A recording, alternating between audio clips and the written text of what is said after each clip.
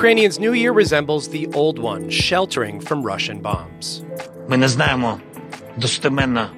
president warns of uncertainties in 2023, so how do Ukrainians view the months ahead? I'm Rob Schmitz with Steve Inskeep, and this is Up First from NPR News.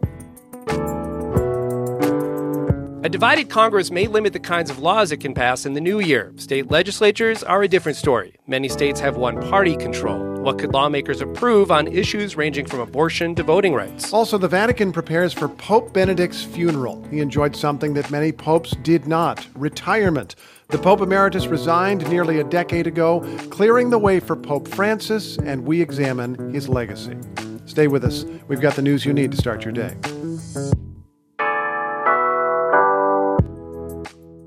In the year just ended, Ukraine's government issued nearly 15,000 air raid warnings. That's one measure of how often Russia has targeted Ukrainian cities. And the new year has begun about the same way, with people taking shelter. NPR's Yulian Haidar joins us now from Kyiv. Hey there. Good morning. How's the new year begun for you? It's been a busy couple of days for Ukraine's air defense. The latest attack on Ukraine was early this morning, around 1 a.m. Ukraine says that Russia launched 44 attack drones at Ukraine and a handful of what they're calling long-range weapons, damaging some of the power grid. That coincided with extensive shelling in cities along the front line with Russia. The attack before that happened just after midnight. On New Year's Day, many were singing the national anthem as it was playing on their TVs, and then the sirens went off. And here in downtown Kyiv, you could hear just this huge boom, boom. My room lit up as bright as day for a split second. The blast had me diving for the corner, and that's really unusual for central Kyiv. But not a lot of people were hurt. The city has been enforcing a really strict curfew because of the holidays, so people were sheltering. Ukraine says they shot down pretty much all of the incoming strikes, and that also might have kept the casualties low. Nevertheless, a lot of noise and a lot of concern. So why would Russia be launching so many attacks so quickly? Well, it is the holidays, and the Russians were clearly sending a message. But the Ukrainian military and intelligence analysts have been saying for weeks, some for even months, that Russia is running low on weapons, that it needs to carry out the war in Ukraine, especially the recent attacks on infrastructure, things like power, heat, water. So Russia may be trying to dispel that notion. But in the last week, there have been fewer missiles, more drones, and those drones aren't as effective at knocking out infrastructure. 2 weeks ago, for example, the power was out for days at a time after a similar attack. Now it's just a few hours here and there, depending on the neighborhood. But the temps have been hovering around 50 degrees in most of the country, and so it just might be easier to keep things running smoothly at the moment. And as it gets colder, the Ukrainians will have a harder time keeping the infrastructure running if the Russians keep pounding Ukraine from the air, just the way they have been since October. Well, since this is intended to affect the civilian population, let's check in on their morale. How are people feeling as this war goes into another year? Well, Ukrainians are incredibly defiant despite all of this. A new poll from the Razumkov Center, which is a really well-respected group that does opinion polling here in Kyiv, found that 9 in 10 Ukrainians believe in a total, unequivocal Russian loss. And about half those people believe it could come in a matter of months, just by the end of summer. Despite that overwhelming optimism, President Zelensky's New Year's address tried to insert some more sobering notes. Ми не знаємо достеменно, що принесе нам новий. He said, we don't know what the new year has coming, what kind of attacks people should expect. Both sides have shifted their attention away from the south and towards the east, namely towards a town called Bakhmut. The Russians have been trying to capture Bakhmut for months, and they just haven't been able to. The fighting this week especially has been very intense. NPR's Yulian Haidar in Kyiv. Thanks so much. Thank you.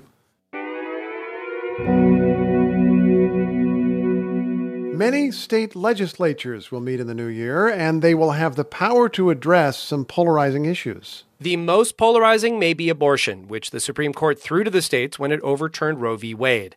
But they may try to pass new laws. The new Congress is divided between the parties, but many state legislatures are not, which gives them more power to act. Reed Wilson is following all of this. He's the founder and editor of Pluribus News. Welcome to the program. Well, good morning. Okay, so some states already acted on abortion in 2022, some of them expanding abortion rights, some of them limiting abortion rights. How much further might they go? Well, I think we're going to see a lot of action on abortion rights this year. Blue states are moving to add abortion rights and reproductive care to their state constitutions. California did so last year. We'll see similar proposals in places like Washington, Colorado, and Illinois. Democrats are also interested in adding privacy protections for those who might travel from out of state to seek an abortion. Washington is working on a data privacy measure specifically aimed at reproductive rights. Imagine if somebody from Idaho travels to Washington to seek an abortion, the bill would protect that person's data from any law enforcement agency in Idaho that might seek to prosecute them. The Dobbs decision is also forcing a really interesting debate in red states. How far do they go in banning abortion? 15 weeks?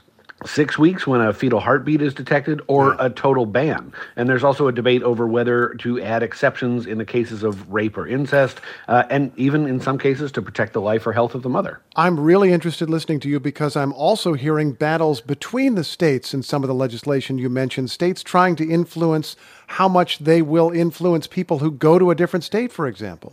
Right. That's a big part of this discussion, especially because there are several blue states that are sort of islands where abortion access can be provided in the midst of a bunch of red states that are trying to restrict that access. Rob mentioned other issues. How are states addressing the economy in 2023? You know, Steve, when I started covering state-level politics about a decade ago, the dominant story was about states competing with each other to attract businesses. Now what we're seeing is states competing with each other to attract workers. States have thousands of vacant teaching positions, thousands of vacant government jobs, and even more are going to open up as baby boomers retire. And, you know, as Congress has approved billions of dollars in spending on new high-tech manufacturing sectors, even those jobs are going to need to be filled. So states are using every tool they have to build future workforces. They're building new apprenticeship programs, opening up community colleges and technical schools, and they're cutting licensure requirements. A good example of this is in Tennessee, where companies like Ford are building big electric vehicle facilities. The state is building a branch of the Tennessee College of Applied Technology near the site of a Ford plant so that students can start get training for the high-paying blue-collar manufacturing jobs that Ford's going to provide. And Ford wins, too, because they get the workforce they need to actually operate the plant. This is one of the few things today in America that I think is totally bipartisan. I mean, both Democrats and Republicans know that a state without a workforce is a state without an economic future. Well, they're again going to be competing there between the states. Is there another issue we would think of as a national issue that's going to be addressed at the state level this year? Yeah. I'd point to technology. You know, here's a good example of gridlock in D.C. forcing state action. Congress isn't doing anything to regulate technology companies, so the states are really stepping into the void. And that's becoming something of a partisan minefield. Democratic states have tried to force social media companies to cut down on hate speech. Republican states have tried to bar those companies from applying what they call censorship, specifically of conservative states. But there is at least some low-hanging fruit that I think we'll see in both red states and blue states, and that's specifically around how social media companies treat children and data privacy around kids. Reed Wilson of Pluribus News, thanks so much. Really appreciate it. Thank you.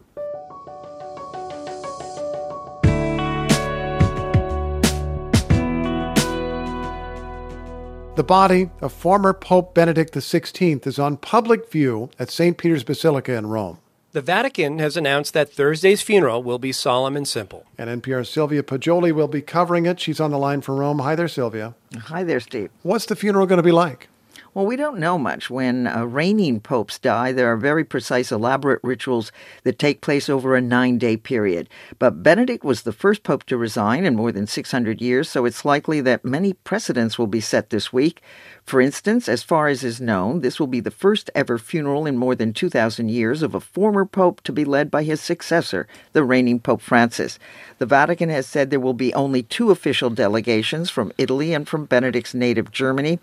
And we know that according to Benedict's wishes, the funeral will be solemn but simple, and that he'll be buried alongside other popes in the Vatican grottos under St. Peter's Basilica. Okay, so we don't know how this is all going to play out or what the symbolism will be, but you do have that public viewing today. What do people see?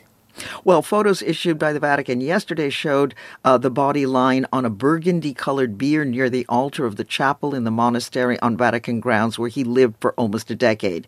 He was dressed in red and gold liturgical vestments, a mitre on his head, and a rosary in his hand. Nearby there was a decorated Christmas tree. Now, the setting inside the basilica is certainly more somber and more imposing, and several Italian officials have already paid their respects this morning.